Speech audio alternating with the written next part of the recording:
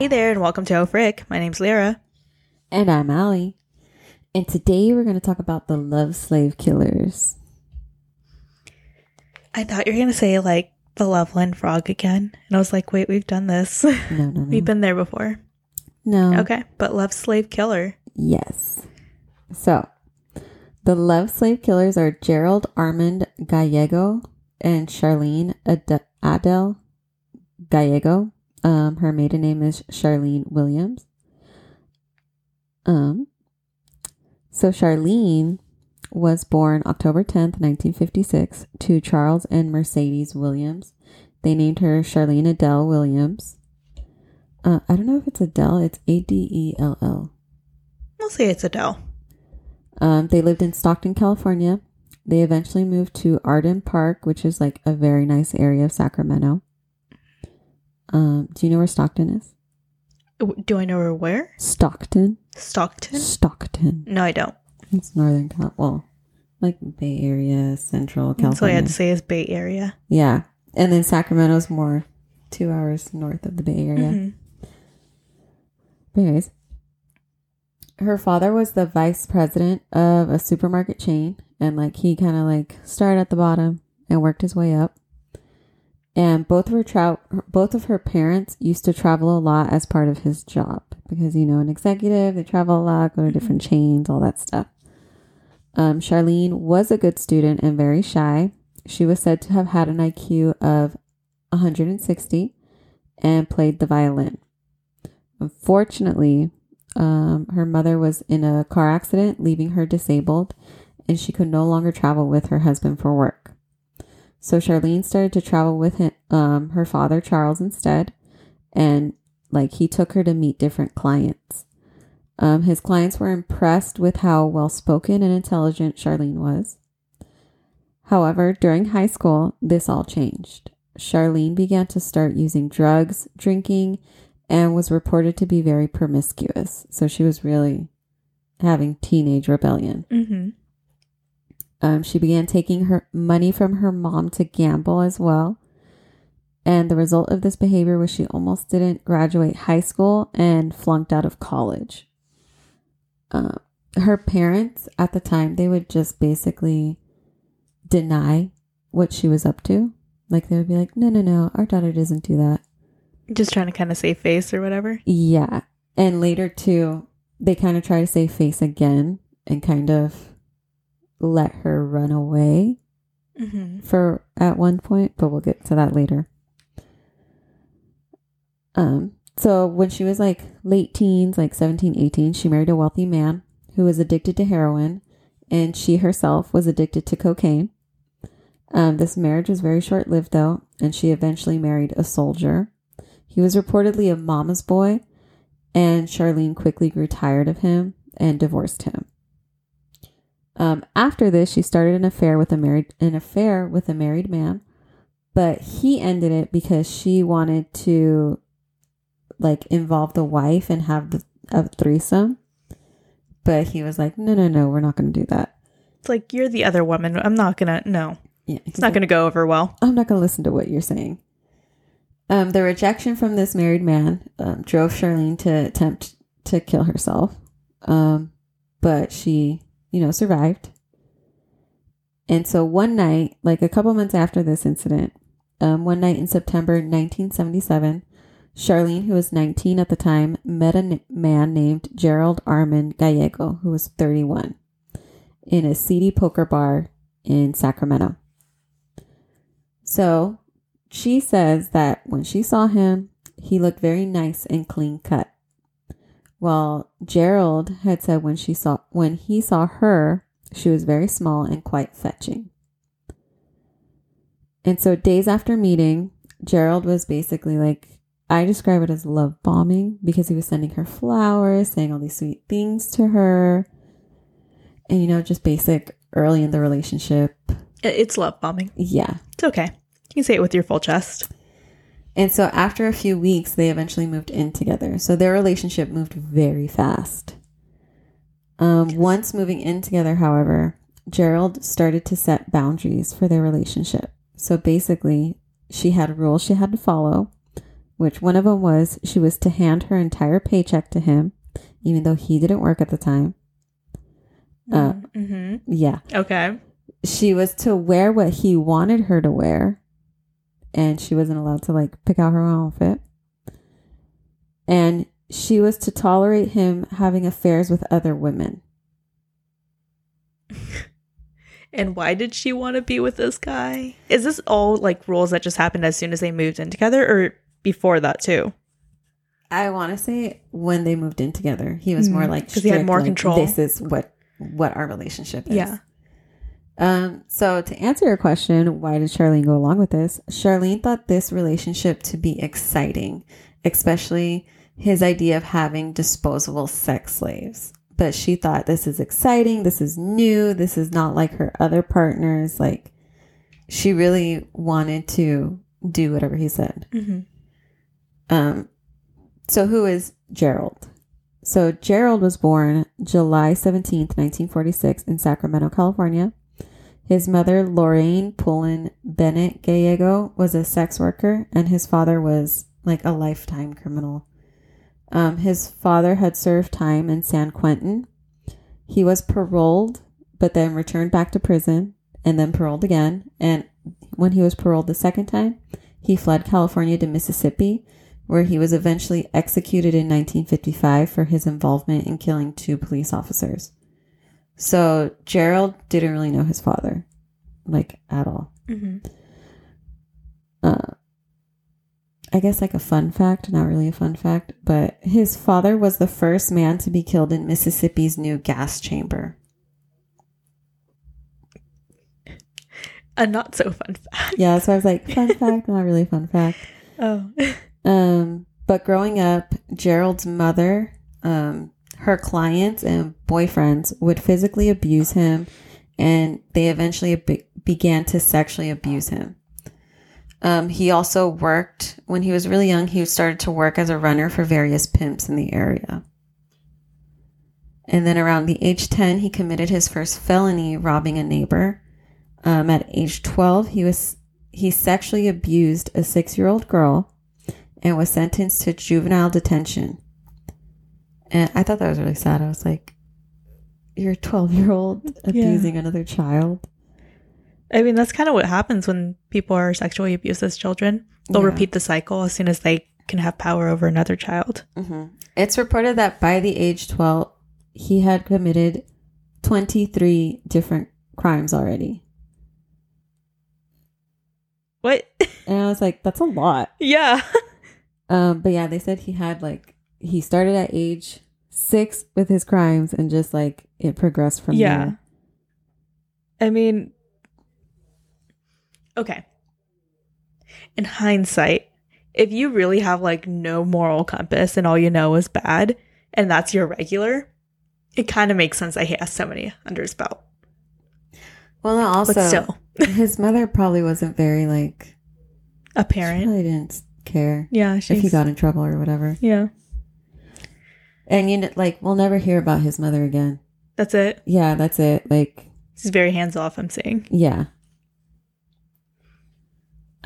So in July 1961, Gerald was paroled, but shortly after he was arrested again and sentenced again to Preston School of Industry in Ione, California. This was a reform school, so it was trying to help him change his life around. And he was eventually paroled from the school in 1963. But in December of this same year, 1963, he married his first wife at the age of 16. She was 21. And she gave birth to their first child, Krista, who was born in April 1964. But similar to Charlene, Gerald grew tired of this marriage after a while and divorced his wife and was granted custody of their daughter. So Gerald having custody of their daughter was a very dangerous thing because he began to sexually abuse her at the age of 6. Knew it was coming. Yeah. Yeah. In July 1966, Gerald married his second wife. However, this marriage only lasted a whole 26 days, as he enjoyed beating his wife and chasing her around with knives. So naturally she was like, I'm out. Yes. Bye. yeah. Annulled. I have a small question. Yes. From the first marriage. Do you know why he was granted custody of the child and not the woman? Because isn't it usually that the woman is usually the first one to get custody of the child? Yeah, I know in California especially, they're very like pro woman or pro mother. Mm-hmm. So usually they'll take the mother sides first before taking the father side, but I don't know why he was granted custody of their child. Especially because he had a whole bunch of like crimes. He was a minor too. He was a minor and he had a whole bunch of crimes under his belt. So I mean, all I can think is that maybe she was equally as bad. It's also the 60s. That's true. Times have changed. So who knows what laws were in. I mean, he could have literally just been a kiss ass and like just had the judge say like, hey, I should have custody because I'm a man. Exactly. Maybe he had a killer stash and the judge did too. So they bonded over that. You never know. I don't think he was very handsome at all. Oh, great. I'm going to look him up now. I have a picture of him when he's older. I mean, that's different from like his 16 to 18-year-old self. That's them when they're... He's okay. He looks like a person. He doesn't look like gross, I guess. Unfortunate looking. Unfortunate looking. I mean, there are some people, specifically when it comes to criminals, that you look at them and you're like, the outside matches the inside, and I don't understand how people went after them. Yeah. So after his second marriage deteriorated, after 26 days, in October 1967, Gerald married his third wife, but again, it only lasted a month because he would beat her as well. So in March of 1969, so almost 2 years later, Gerald married a fourth time in Reno, Nevada. She was 19 and he was 22. She was pregnant when they divorced less than a month later. Their daughter from this marriage never knew her father. Like the mom just took the baby and dipped. Yeah. I mean, I think that's the best case scenario here, right? Yes. Later that year in October, Gerald and his brother David attempted to rob a motel in Vacaville, California. Oh my gosh, I've been there. Yeah, I've been there too. They were arrested and sentenced to 5 years in prison. They had attempted to escape with another inmate from Solano County Jail, but were recaptured 4 days later. He was eventually released on parole, however. So October 1974, he married his fifth wife in Butte County, and they lasted until August 1977 before separating, which brings us to fall 1977 when Gerald met two-time divorcee Charlene Williams. What a catch.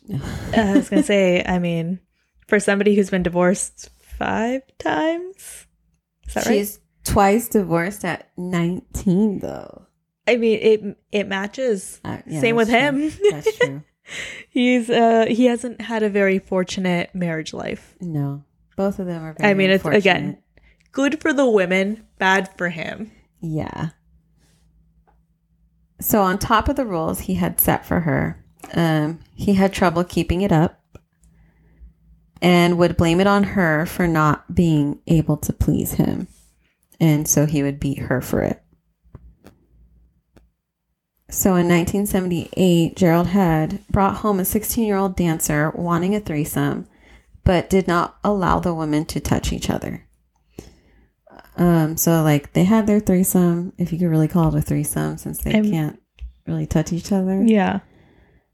So Gerald went to work the next day. And then when he came home, he found Charlene in bed with the young woman. He abused both women for this transgression because he got mad that they had relations and didn't involve him. Mm-hmm. Allegedly throwing the young woman from a window and then beating up Charlene. After this, he claimed he lost his libido and was impotent, and he began to say he needed a pair of sex slaves to keep him excited. And Charlene, wanting to oblige him out of respect for him and to satisfy her own sexual fantasies, she was like, okay, let's try this out. So on his 32nd birthday, he decided to celebrate by sodomizing his daughter. Ah, yes, again. So glad that the courts gave him custody. Yeah, I was like, that's so sad. Yeah, no, like, okay. I'm not going to say that, like, any kind of abuse is okay, but, like, I don't know, anal? I feel like you're taking it a step too far. I know I'm using the casual term, I guess. But, like, I don't know, just your daughter doesn't need to be involved in that. There is good news later on with the daughter, but yeah, I'm just like, his poor daughter. Yeah, no, I would have ran away at some point. Just like, fuck that shit. Yeah. And like, I don't know, just to be, I'm sure she didn't know the resources available to her at the time. So she might have felt trapped. Yeah. I don't know, but it's also like 60s, 70s, so. Yeah. Run away. 78. You can hitchhike away. But I was like, poor daughter. Yeah. This same month when he was celebrating his birthday, Charlene found out she was pregnant as well. So, yay, another child in the family. Oh, just wait. Oh, no, don't say that. On September 10th, 1978, Gerald woke up Charlene, who was 2 months pregnant, and she was experiencing the symptoms of pregnancy, told her about a plan he had. So they drove their 1973 Dodge van, which was white and green and had mountains like airbrushed on the side of it. Wow, so groovy. To the Country Club Plaza in Sacramento. Gerald tasked Charlene with finding 2 sex slaves, and Charlene hesitated at first and was afraid of failing at being able to find them, but then at also being caught trying to lure people back to their van. So Gerald responded to Charlene's hesitance with that if Charlene knew what was good for her, she would follow his orders. So on this same day, Kippy Vaught, who was 16, and Rhonda Scheffler, who was 17, were shopping at the Country Club Plaza. They were stopped by Charlene, who invited them to smoke a joint in their van. The girls, upon entering the van, were met with the sight of Gerald holding a .25 caliber gun. The pair were then bound with tape and driven east on the I-80 to a secluded area in Baxter, California. So Gerald walked the girls to an area covered with trees, with a sleeping bag and the gun, and basically said for Charlene to wait in the van. And she waited there for hours, and then Gerald returned alone, and he said to Charlene, "Ask me no questions, I'll tell you no lies." He had Charlene drive the van to visit some friends in Sacramento, drop off the van, and return with an Oldsmobile car instead. He gave her instructions to do this and return later. When Charlene returned with the other vehicle, they put the girls in the car, drove them to a field in Slow House, California, and they forced the girls to walk to a ditch where Gerald hit Vaught in the head with a tire iron and then beat Scheffler with it. He shot both the girls in the head. Reportedly, Vaught had survived the attack, but Gerald saw her attempting to flee and shot her in the back of the head, or went back to shoot her 3 more times. And then I did see, so in some reports I saw that Charlene wasn't involved. And then there were 2 other reports that there was evidence that Charlene had sexually abused the girls as well. And there was evidence that both Charlene and Gerald had bitten the girls on their breaths. While others just say it was Gerald who assaulted the women. Or not, they're not women, they're girls. They're young girls. They're young girls. I'm going to speculate and say that Charlene was not involved in this, but she may have been forced to, like, bite them, I guess. Not in like actually assaulting them, though. Considering Gerald's a little baby bitch and didn't want two women to touch each other before. I know. It's like, you want a fantasy, but he can't handle it. I mean, it's still fucking shitty that she let it happen. Yeah. Not gonna not say that's not terrible. It's just all terrible. He's a terrible man. Yeah. Yeah. So this same day, farm workers found the bodies of Rhonda and Kippy in the ditch. September 27th is the good day when Krista files charges against her father for incest, sodomy, oral copulation, and unlawful intercourse. Let's go. Gerald, faced with these charges, however, decided to flee with his new wife, Charlene. So they had gone and gotten married. And so they fled on September 30th. December, the couple had gone to Houston, Texas. And so this is when the parents had basically didn't want their names to be dragged through the mud and didn't want Charlene's names to be tainted either. So they suggested to her to steal her cousin's birth certificate so Gerald could assume an identity as Stephen Field.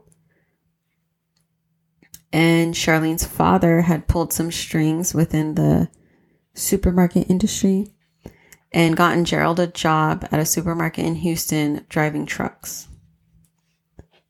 So the parents are being set up, covering for them. Yeah. Or giving them an out. Yeah. They didn't last long in Houston, though, and moved to Reno, Nevada, where Gerald found a job at a meat distribution center as a truck driver, and Charlene was an office worker. So on Father's Day, 1979, Gerald decided it was time to find another pair of girls.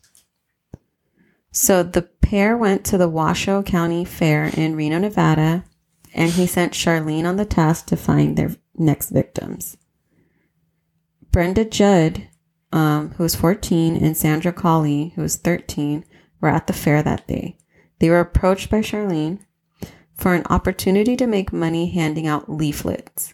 But she told them that they first needed to go to her van to be able to get more flyers out of the van. Once they arrived at the van, however, the girls were met with Gerald holding a .44 caliber pistol. And again, these girls were forced into the van and bound. On the way, while they were driving along the I-80, they stopped at a hardware store to purchase a hammer and a shovel. And then at this point, they had switched drivers, so Charlene began to drive the van as Gerald remained in the back, repeatedly raping the girls, while Charlene drove them into the Nevada hills.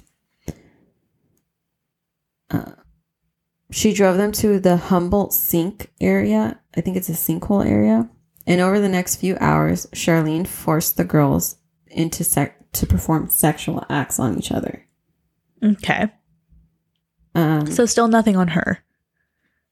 Not really. Like, she's not getting involved herself. She's just kind of, I guess, forcing things to happen between the girls / Gerald for his amusement, I guess. Yeah.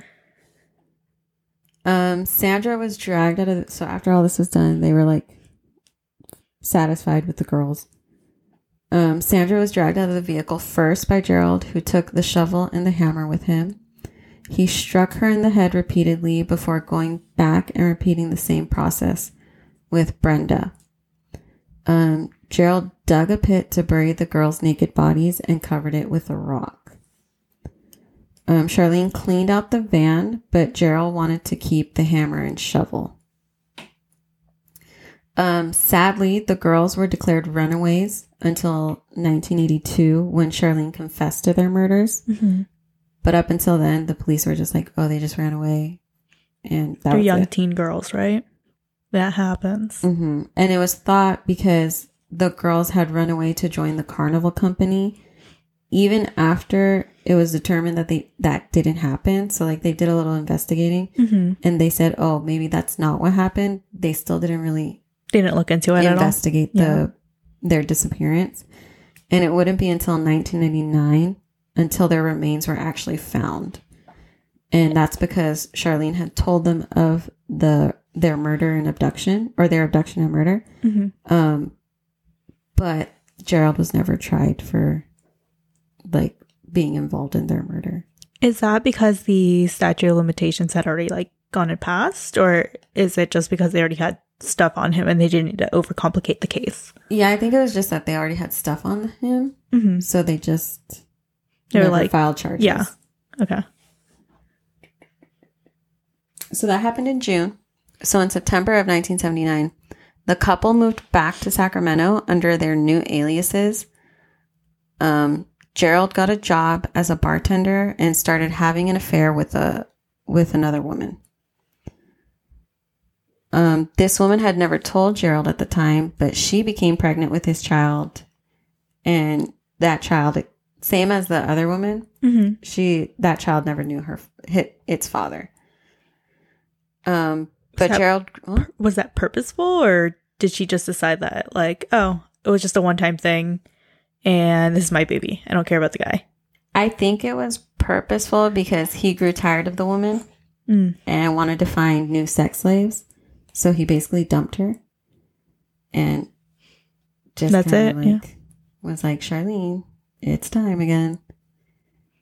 Because on April 24th, 1980, Charlene woke up to Gerald demanding that they go find a girl.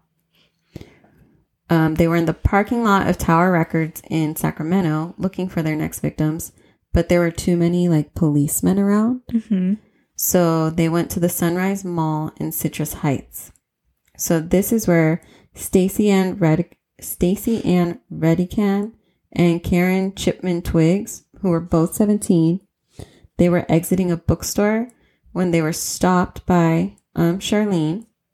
And again, she said to these girls, as she said in the first pair of girls, she was like, hey, do you want to smoke a joint and like travel with me in my van? Like, we're going to go smoke a joint, get high and have a good time.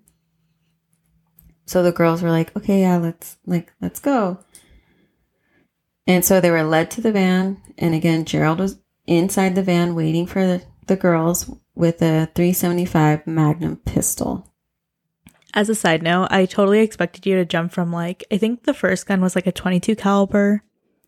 The second one was like a 44 or 48, whatever. Yes. So I fully expected you to jump up to like a 60 and 80. I know. I was like, I don't think they exist, but like, you know, I don't know. So they got the girls in the van, and Charlene was again in charge of driving on the so they were going east on the I-80. While Gerald was in the back, he demanded the girls undress before raping them repeatedly. Charlene drove them to Limerick Canyon in Lovelock, California. And after Gerald was satisfied, he led the girls one at a time to their deaths using a hammer to beat them to death. This time, Charlene was there to view as they were like, he buried them, claiming she saw movement from one of the graves, but Gerald told her she was just wrong. He was just like, no. They're dead. You're wrong. I'm right. I'm the man. Charlene made sure to throw the hammer out the window this time on their way back to Sacramento. So the girls' remains were found 3 months later on July 27th, 1980, when picnickers found their coyote-ravaged remains in the shallow graves 20 miles out of Lovelock. Both had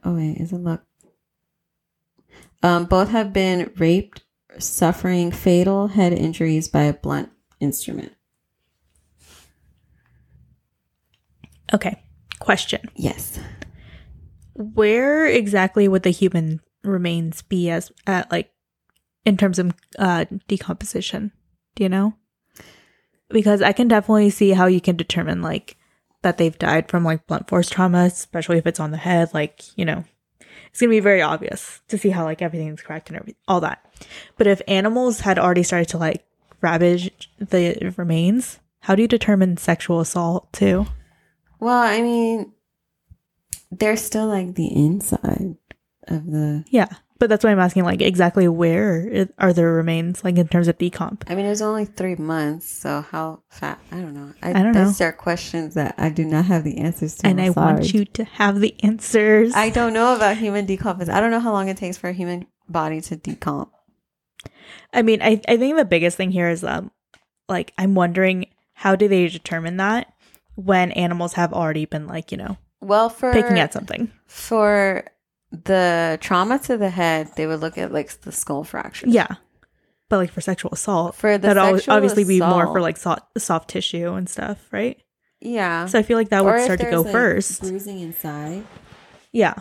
So which I don't know. Look at that tissue. I was going to say it probably heals over that time, but it's a not living body anymore. It doesn't heal anymore. Not alive, so the tissue wouldn't heal as if they were. And then also they could swab the inside. Mm-hmm.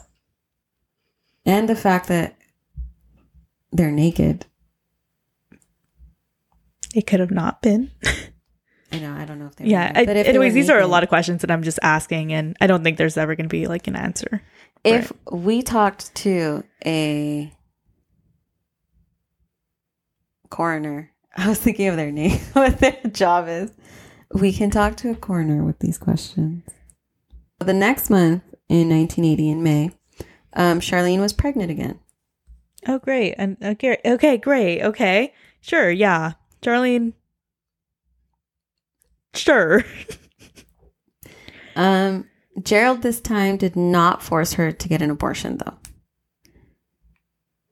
They remarried in June under his new alias, making them Mr. and Mrs. Feil, F-E-I-L. Okay, sure. And a few days after getting married, on June 7th, 1980, the couple were driving down the highway near Port Orford, Oregon.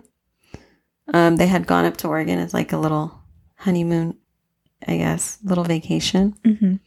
And they noticed 21-year-old Linda Aguilar, who was 4 months pregnant. So they had saw her off the side of the road. She was walking home from the store. Mm-hmm. And the couple decided to offer her a ride, which Linda gladly accepted because she's pregnant. She's having to walk home. She's coming back from the store, so she probably has bags. It's the 80s.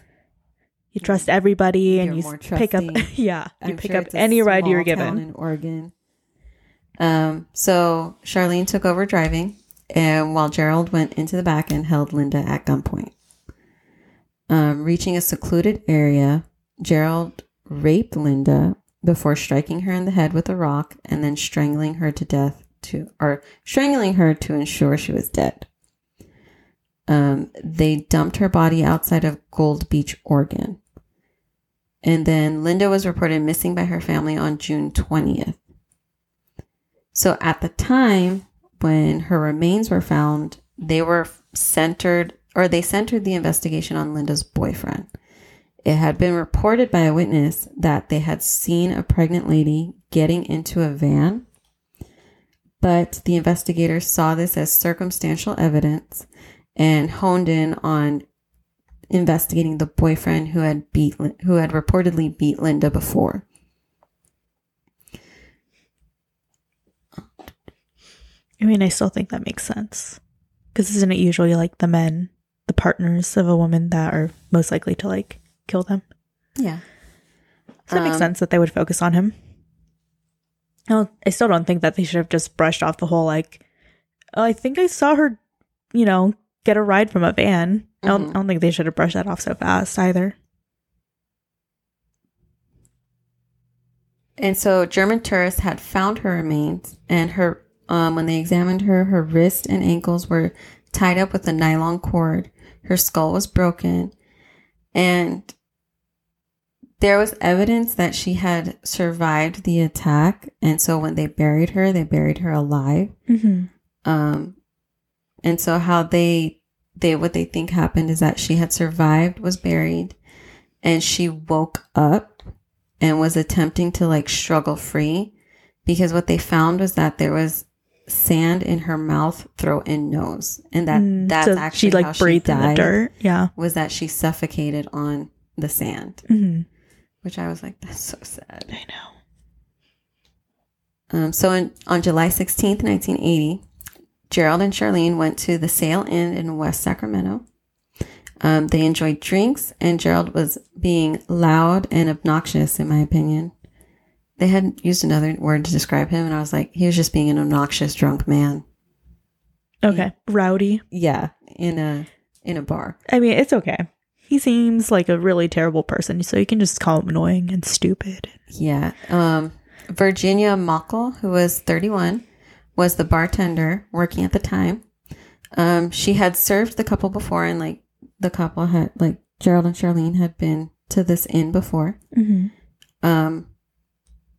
And so Gerald and Charlene left, and when Virginia was locking up the bar, that is when Gerald and Charlene abducted her. So they abducted her from the parking lot. They drove her they didn't even drive her to a secluded area. They didn't drive her outside of town. They drove her to their home, where Charlene went inside to watch TV while Gerald stayed in the van with her and raped her. Like in their driveway, essentially. Mm-hmm. Okay, that's really bold, because now they have to take somebody away from their home. Yeah. And then allegedly Virginia began to beg Gerald to kill her. And he did so by strangling her to death with nylon cord while Charlene drove them outside of Clarksburg to dump her body. Patrons at the bar, when she was like reported missing and everything, patrons at the bar had reported seeing Stephen Field and his girlfriend being in attendance at the bar. The police had taken this case more seriously because Virginia was a mother of two. Mm-hmm. And they said she wasn't like a vagabond or anything like that. I mean, she had a job. Responsible mother. Yeah. So they did question Gerald about her disappearance, but he admitted to being at the bar, but not having any clue of what happened to her. Charlene was questioned as well, and she had mentioned like, "Oh, my boyfriend and I were fishing that day." What? Yeah. So Gerald, whatever the fuck his alias is at this point, is saying they're at the bar, but then Charlene's also saying, we were fishing. Yeah. Isn't that suspicious? So it was. Okay. But they did not have enough evidence to say that these two were the ones that abducted her. Okay. It was basically like a couple witnesses saw them at the bar. Their stories kind of weren't matching up, but still it's like they don't have evidence saying they abducted her. Maybe they were illegally fishing. Can't you get them on that? Anything at this point, okay? And then Virginia's remains were found on October 3rd, 1980, by fishermen who found her, and her remains were still bound by the nylon fishing line with a cord wrapped around her neck. Okay, again, one of them was saying something about fishing. Fishermen found her. She had fishing line. It's all coming together now. Yes. So July 17th, 1980 was Gerald's 34th birthday. I guess this was the day after he had murdered Virginia. Mm-hmm. So it was reported that he was very happy on his birthday the next day. And then in September, Charlene and Gerald hit a rough spot, I guess, because she had moved out to return to her parents' home. Gerald had left town to rekindle a former romance, but he eventually returned back to Charlene. And so in November 1980, Gerald had told Charlene, "I'm getting that feeling." And they told Charlene's parents that they were going to borrow the car to go on a date. Okay. They went out and got drunk. And while I was reading this, I was like, Charlene is pregnant and she's out getting drunk. This is the 80s, right? Yeah. I don't think they were as aware of fetal alcohol syndrome. That's true. So they were out getting drunk, and Gerald stated he wanted to find more love slaves. So early in the morning, so like pretty much the same night, but early November 2nd, in the very early morning hours, Craig Miller, 22, and his fiancée, Mary Elizabeth Sowers, 21, were leaving a fraternity party. So the Gallegos spotted the pair standing on the side of the road, and Charlene decided to park. So they really switched up their MO because Gerald decided to get out of the car and hold the couple at gunpoint. So he had a 25 caliber Beretta, ordering the couple into the Oldsmobile. Mm-hmm. A friend of the couple did stop to ask what was going on because he saw them in the car. But Charlene had yelled at the friend and drove off. They were driven to a secluded location in El Dorado County where Gerald ordered Craig out of the van. And while Craig was like getting out of the van and walking to the front of the van, or not the van, the car. Front of the car. Yeah, the Oldsmobile. Gerald shot him point blank in the back of the head, firing 2 more shots. After the fact, when he's like on the ground, not moving. I mean, he's not the one that he wants. And he's obviously going to be killing the woman at the end of this. So yeah, he has to get rid of him at some point. Well, the public was made aware of it by 1973. But you know how like sometimes people won't take it as seriously until it's like years later. That's what I'm trying to find out too. If there was like a secondary date where people were like actively pushing it. Apparently fetal alcohol syndrome awareness, like the actual like day that you're supposed to like, you know, be aware of it or whatever, was in 1999. So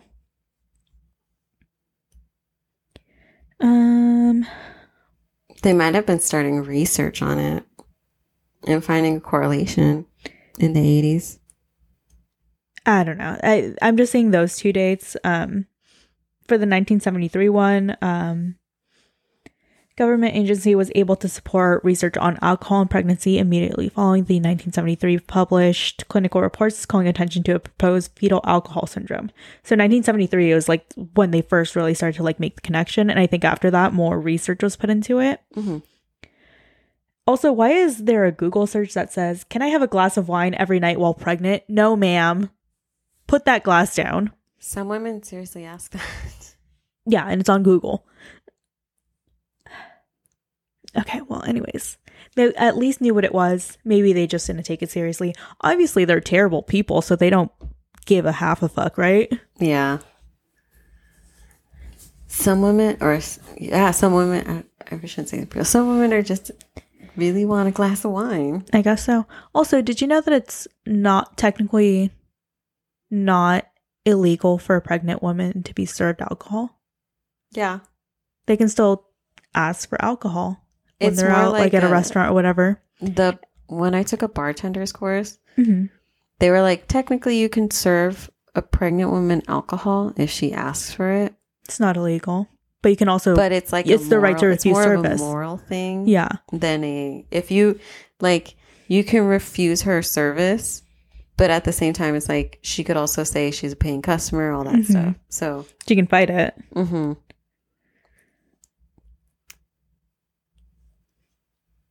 So, Gerald had shot Craig, and they took Mary back to Gerald's apartment, where Gerald raped her for hours while Charlene watched TV again.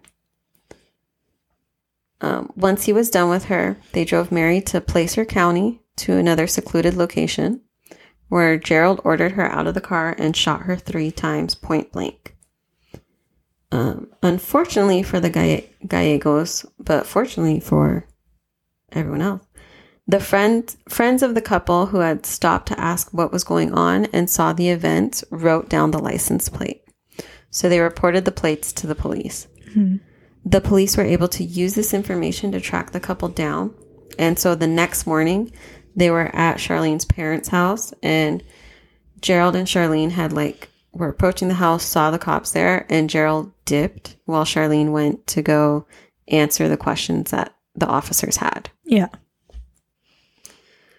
The officers, however, had started poking holes in her story and started to point out to her and say well, this sounds contradictory. What do you mean you were here when you were really here, when we have witnesses? But she says that she was too drunk to remember the events of the evening. So now here's my follow-up question. What? When did drinking and driving become a bigger problem? An actual driving under the influence kind of thing. You can get ticketed, you can get arrested or held, whatever. When was that a thing? I don't know. Maybe the 60s? I don't know. Just don't do it. That's what I gotta say. Don't do it. This is when Gerald started to think and was like, I left Craig's body in the middle of nowhere where he could possibly be discovered. So they had gone back. He had taken Charlene to go back to try to move the body. Mm-hmm. But it was already discovered. Like, someone had found the body, so they couldn't go do that. So the couple drove to Reno to take a bus to Salt Lake City. The police did have enough evidence against them to make an arrest because they had witnesses who could identify Gerald as the one who abducted Craig and Mary Beth. Mm-hmm. Or was it Mary Beth? I'm so bad with names. Mary Elizabeth, not Mary Beth. That's pretty close. Mary Elizabeth. Charlene's father, Charles, told the officers about how they stole the birth certificate to be able to change Gerald's name. Oh, so now they're ratting him out. Yes. Okay. And the bullets in Craig's body matched the ones Gerald had apparently shot into the ceiling at his job as a bartender. So I guess he had just pulled a gun out and shot. Oh, is this the Wild West? Into the air. Also, do you think that Charlene's dad decided to like out Gerald? Was it just Gerald or both of them? It was just...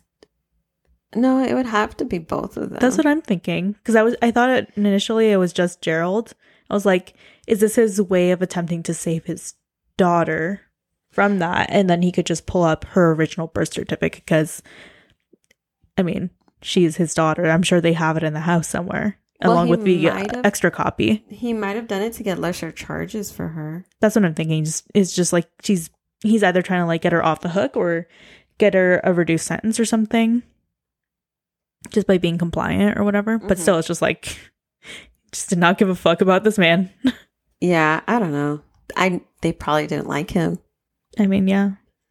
He was continuing his daughter's crazy streak. But... they also helped her a couple times because... Yeah, but that's their daughter. Well, no, they're continuing to help her because Charlene had called her parents while they were on the run, asking for more money because they had moved from Denver to Omaha, Nebraska. And so finally the parents they had transferred money to them a couple times. Mm-hmm. And then she had requested money again. And the parents reluctantly transferred or wired more money to them. But this time they had notified the FBI. To trace it or whatever. So the FBI apprehended the couple at a Western Union. Well, Charlene, I think, would have to tell them which Western Union to transfer so that you could go pick it up or whatever? Yeah. So they notified the FBI, and the FBI were able to apprehend the couple at a Western Union where they were waiting for the funds from Charlene's parents. They had obtained a search warrant for the couple's apartment, the van, and found shell casings in there. Charlene had agreed to a plea deal and pled guilty for the murders of Craig Miller and Mary Sowers, being sentenced to 16 years and 8 months. Pleading guilty in Nevada as well to the murders of Karen Twigg and Stacy Redican, getting a similar sentence. So she was given the minimum amount of time in California that you could be sentenced for first-degree murder. The state of Oregon decided not to press charges against the two and left it up to Nevada and California to handle the whole situation. Mm-hmm. California authorities were not pleased with Charlene being offered a plea deal, and they were trying to rescind the offer and get her the maximum amount of sentence that she could get. But by 1983, they dropped the charges against her to focus on Gerald. And on January 17th, 1981, Charlene had given birth in prison to a baby boy, Gerald Armand Gallego Jr. Okay, that's kind of weird that you would name the child after the bastard of a husband. Yes, who was surrendered to Charlene's parents. So that was how Charlene's stories ended. We'll get Mhm. back to her in a second. But Gerald, on the other hand, decided to serve as his own attorney. Oh, you dumbass. But he really shot himself in the foot because Get it? Because he was always using a gun. Yeah. Oh my gosh. I didn't even think about that when I put that. Oh. So he chose not to cross-examine Mercedes Williams, which is Charlene's mother, who was like a key witness for the prosecutor. He did decide to cross-examine Charlene for 6 days. He just wanted to talk to her, didn't he? Probably. Oh my God. Charlene, I guess, was asked, why did you go along with what Gerald was doing? Why didn't you try to stop him? Why didn't you at any point try to just go to the authorities, run away, do whatever? Charlene defended herself, saying that she was afraid of him because she was a victim of abuse and he would threaten her. And he manipulated her emotionally to stay with him by saying things like, I guess you're not the type of woman that I thought you were. Or I guess there is a certain phrase. I forget the phrase used, but it's just like, I guess you weren't the person that I thought you were. Very emotionally manipulative, basically. Gerald also called himself to the stand. Okay. And so this was good for the prosecution because they were able to point out inconsistencies in his story. But after everything, and then also Gerald had asked to wait to make his opening statement until after the prosecution made theirs. Okay. I don't know. I don't know if it was just like he was saying like, what are they going to say? I think that's 100% what he was doing. He wanted to see how they were phrasing things and maybe how long they would be talking and how they were presenting the case so that he could kind of talk and modify his own opening statement. And in his closing statement, he had asked the jury to just have faith in what he was saying was true. Just trust me, bro. Yeah. Source me. Yeah. No, you fucking dumbass. He's like, trust me, I'm telling the truth. Oh my gosh. But on June 21st, 1983, Gerald Gallego was sentenced to death for the murders of Craig Miller and Mary Sowers. In June 1984, Gerald was extradited to Nevada and sentenced to death for the murders of Karen Twiggs and Stacy Redican. And then Charlene had told investigators that they could find a white macrame rope that would match the bindings on the bodies of Karen and Stacy.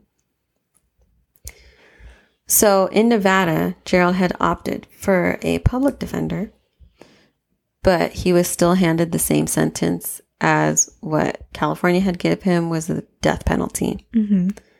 1987, Gerald had wrote a state of petition for right of habeas corpus, which is a court order that requires a government official to bring a prisoner or someone who's detained before a court to determine if the person's sentence is lawful.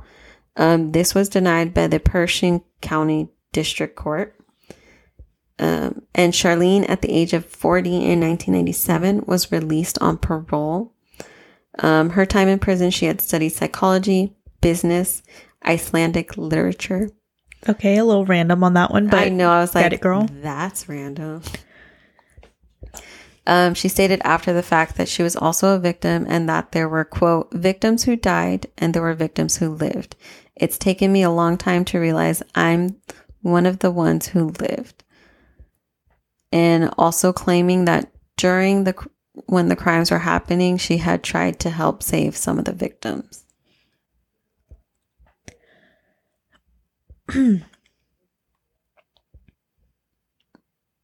What's your take on that?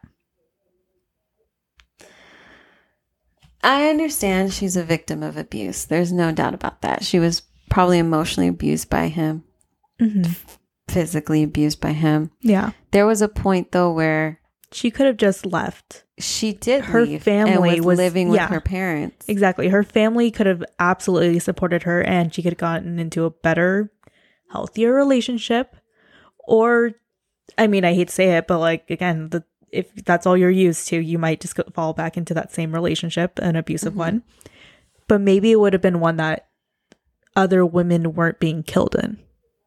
Yeah, as much as she may have been a victim, there is a small part where I think she was a willing participant. Because in a way, the fact that she's watching TV twice. I think she's doing that just to make herself feel better and try to forget about what's happening. But even still, it's just like she's a willing she's being participant. compliant with it. So that makes her just as guilty as he is. So it's like, yes, she's a victim, but she's also a perpetrator. In a way, I'm glad that she's actually come to that realization too, because I'm sure that fucking hurts too to know, like, I could have done a lot more. I could have gotten out of this situation. I could have actually done a little bit more help or reduced the amount of victims if I had left earlier and reported this. So, doesn't make it any better, but at least she came to somewhat of a realization. Yeah. So when she was released on parole, she had assured the authorities that she would register as a felon wherever she went. And according to her mother, she just left California and never returned to California. So in 1988, for Gerald, he attempted to appeal again, but the U.S. Supreme Court would not review the appeal submitted by him. In 1990, he again attempted to petition to the 7th Judicial District Court in White Pine County, but it was dismissed the following year. In 1992, he appealed again, but the appeal was dismissed by the Nevada Supreme Court, where he requested a rehearing but was denied. 1993, Gerald again filed a petition for right of habeas corpus in federal court, raising 40 claims. A district judge denied all his claims, and Gerald next went to the U.S. Ninth Circuit Court of Appeals, where Judge McKibben upheld all grounds except one, where it was determined that he was inadequate, or the jury was inadequately informed as to whether Gerald should have been sentenced to death in Nevada. And so then in 1997, Gerald won his long process of trying to appeal because a federal appeals court ruled that the death sentence in Nevada was invalid because the judge had suggested to the jury that he was sentenced to death in California, but might be spared and granted parole. So he got him on a technicality. Yes, because of what the judge had said. God damn it. And they're supposed to be the smart ones. Yes. Stop. Some of the judges aren't that smart. No, that's 100% true. Some of them aren't very smart. Yes. And then 2 years later, in 1999, Gerald underwent a mental evaluation to see if he was fit for a retrial of the 1984 convictions. During this time, Gerald was reported to be sleeping under a table in his cell and communicating through the little flute slot on his door. Their findings were that Gerald was not fit to stand a retrial. It was also found that he suffered from PTSD from extreme childhood abuse and brain damage sustained from childhood injuries, impairing his mental ability to plan, problem solve, comprehend, and make judgments.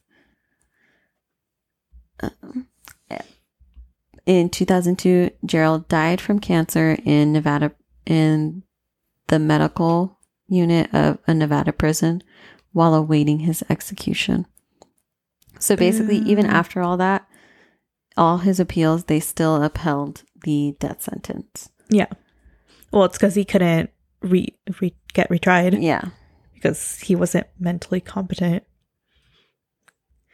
And there was believed to have been an additional victim of Charlene and Gerald, thought to be their very first victim. On June 26, 1978, Sandra K. Butler, who was 16 at the time, disappeared from Sparks, Nevada, across the street from her family's apartment. Reportedly on her way to to Greenbrae Shopping Center. Police had declared her a runaway at the time. She was believed to be their first victim because she was riding a bike near to the Reno Rodeo at the Washoe County Fairgrounds, where a year later the Gallegos would abduct Brenda and Sandra. So they think she might have been a victim of theirs because she was around the area where they like prowled for victims. People. Yeah. Her remains, however, were never found.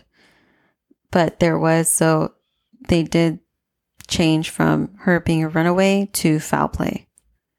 So there was some kind of evidence that suggested she didn't run away or may have been abducted or something? Mm-hmm.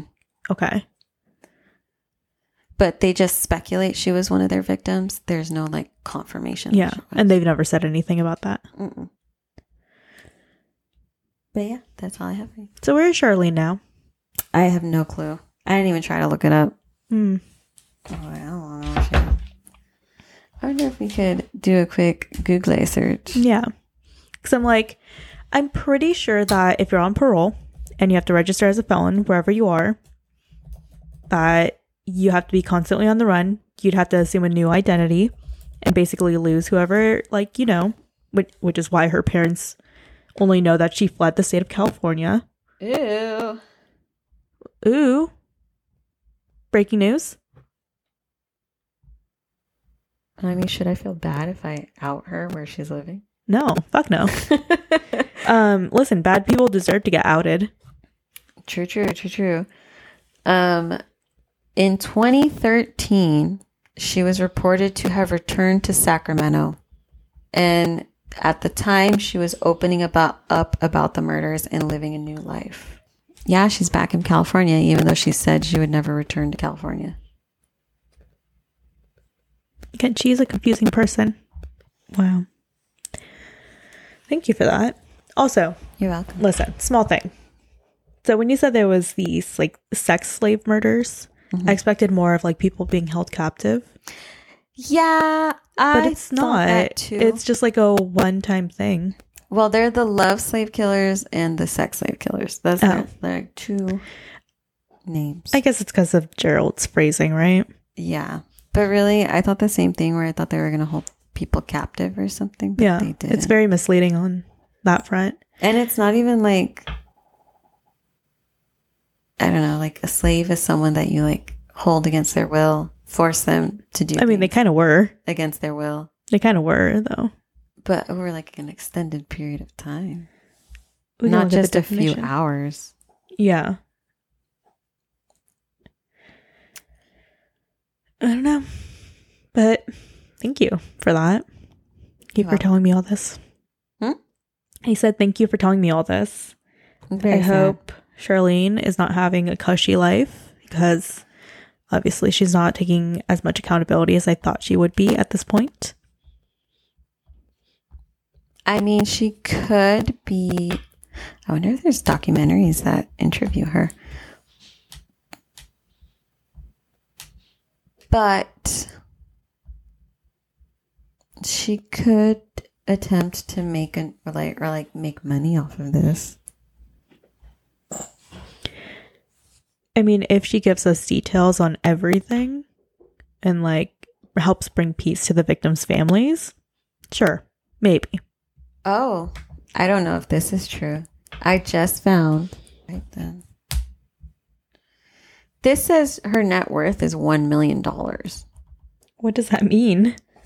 That's how much money she has. Yeah, but I mean, what is the backing to that? Is that because of her parents? Because her parents seem pretty, decently well off? Or is that because of her current ventures? Because I am seeing things on IMDb too. I'm I feel like this is not accurate. What? Oh, never mind. It has her whole story. I mean, she does have a, I can't remember what it's called when it's movies and TV shows. A discography is, the history of a person's like albums and all Oh. that. What is it when it's like a TV/movie thing? Well, if they use her likeness, don't you have to pay them?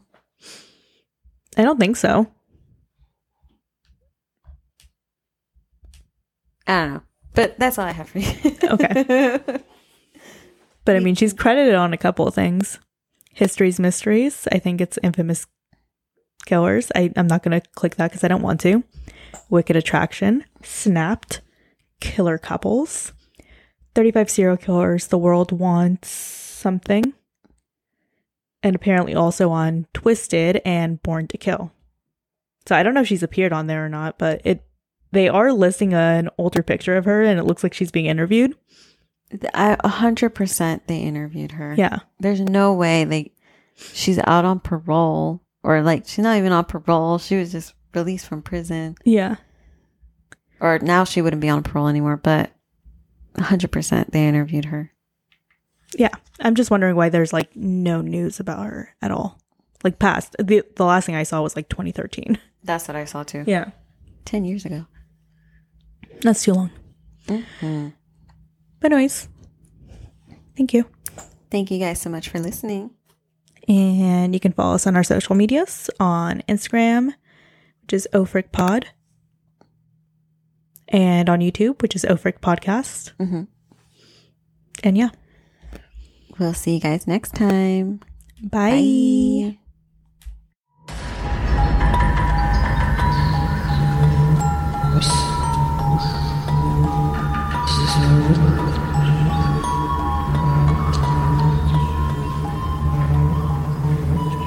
This is